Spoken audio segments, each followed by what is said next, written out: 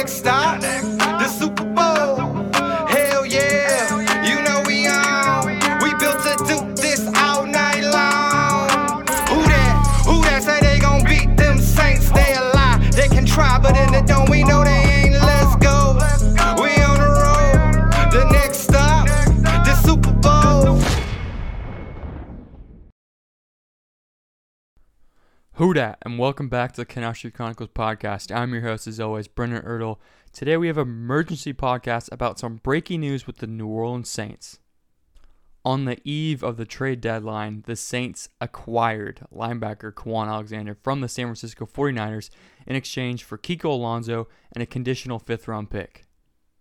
Now that 5th-round pick, it's conditional on the amount of time he plays. So if he's injured or can't get the playbook down or whatever, it is based 100% on playtime. So if he doesn't get any playtime, they are not saying a 5th-round pick. But hopefully that's not the case. Hopefully he can come in and start at that will position, and we send that 5th-round pick to the 49ers. Now, Kwon played his college days at LSU, and I'm sure that him, his family, especially his mom, is super excited to be coming back to Louisiana and play for the hometown Saints. Now, Kwon is coming off of an ankle injury. He hasn't played since October 11th, so he's been out for a few weeks with a high ankle sprain. But last week he was practicing with the 49ers. He was limited, so they were optimistic that he would have played for them this week. Him coming to New Orleans. Sean Payton said it's going to be really challenging for him to be able to get on the field this Sunday just because of the COVID protocols. And yes, he's still nursing that ankle injury, but the COVID, if it was a normal season, he probably would have been able to play this Sunday. But we'll have to see if he can go for Sunday, even just a few snaps. Now for Kiko, they are sending him away to the 49ers. It's the 4th time he's been traded in his career, and you'd have to think that the Saints don't like his health and where he's at. He hasn't played yet this season. He tore his ACL in the playoffs last year and still hasn't been able to get on the field. So I'm surprised that he actually had interest from other teams. But we are hoping to see Kiko Alonso on the field at some point this season, but he just hasn't been able to get on the injury report or on the practice field or anything like that. Now, Kwon Alexander recently signed a 4-year deal last year with the 49ers. They had high expectations for him, but they have a guy they really like in Fred Warner, and they have a couple other young guys that they'll have to pay coming up pretty soon. But this year, the Saints are only owing Kwon about $800,000 on the salary cap.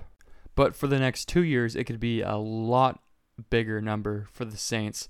It could be anywhere from 12 to 13, but none of that money is guaranteed because the 49ers restructured his deal earlier this offseason and paid him that money, so that money is not guaranteed. He is owed $13.4 million, which is not guaranteed for 2021, and $13.5 for 2022.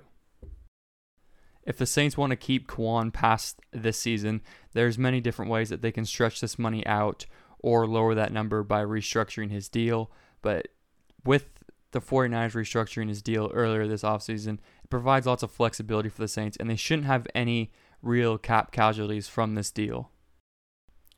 So far this season, Kwon has appeared in 5 games. He has 30 tackles and a sack, and it's just what the Saints are looking for. They are not happy with the production at that will spot, and they need someone right next to Demario Davis to play better. They haven't really loved the play at the linebacker position, and the Saints really needed another body on defense, another athlete, and that's just what they get in Kwon, who's a very, very athletic guy coming from LSU. He's got that speed and athleticism, and he's able to make plays anywhere in the field. Sean Payton said that he'll compete for that will spot with Alex Anzalone, but you have to assume that maybe for this week, this is Anzalone's last week starting at that spot because Kwon will be gunning for that spot, and it's hard to keep him off the field. You will always want your best 11 players on the field, and he is definitely in that top 11, if not top 5. This is definitely a deal to get really excited about for Saints fans. There's not a huge risk in this deal. They traded away an injured linebacker who's been injured for the past whatever amount of years. Something always comes up with him, and who knows how good he'd be off that ACL injury. The Saints might have not seen something they liked. Yes, Kwon has done the same these past 4 years. He's been injured, but that injury's behind him with the ankle sprain. He should be good to go practice-wise on that foot this week. We'll be able to see about the COVID protocols and whatnot to see if he can actually get on that field, strap up a Saints helmet. The Saints currently have the 4th highest run defense rating in the NFL, and adding Kwon Alexander will only improve that with his downhill speed and athleticism in the back end. That's something that they've been struggling with in coverage with linebackers and leaving guys wide open. Alexander is definitely a guy that will fill in that role and play at a high level. The Saints needed help on defense, and that's just what they went out and did on the trade deadline eve. They acquired Kwon Alexander in exchange for Kiko Alonso and a conditional 5th-round pick. Hey, who that? Who that? Who that? Who that? Dirty South. Who that? Who that? Let's go. We on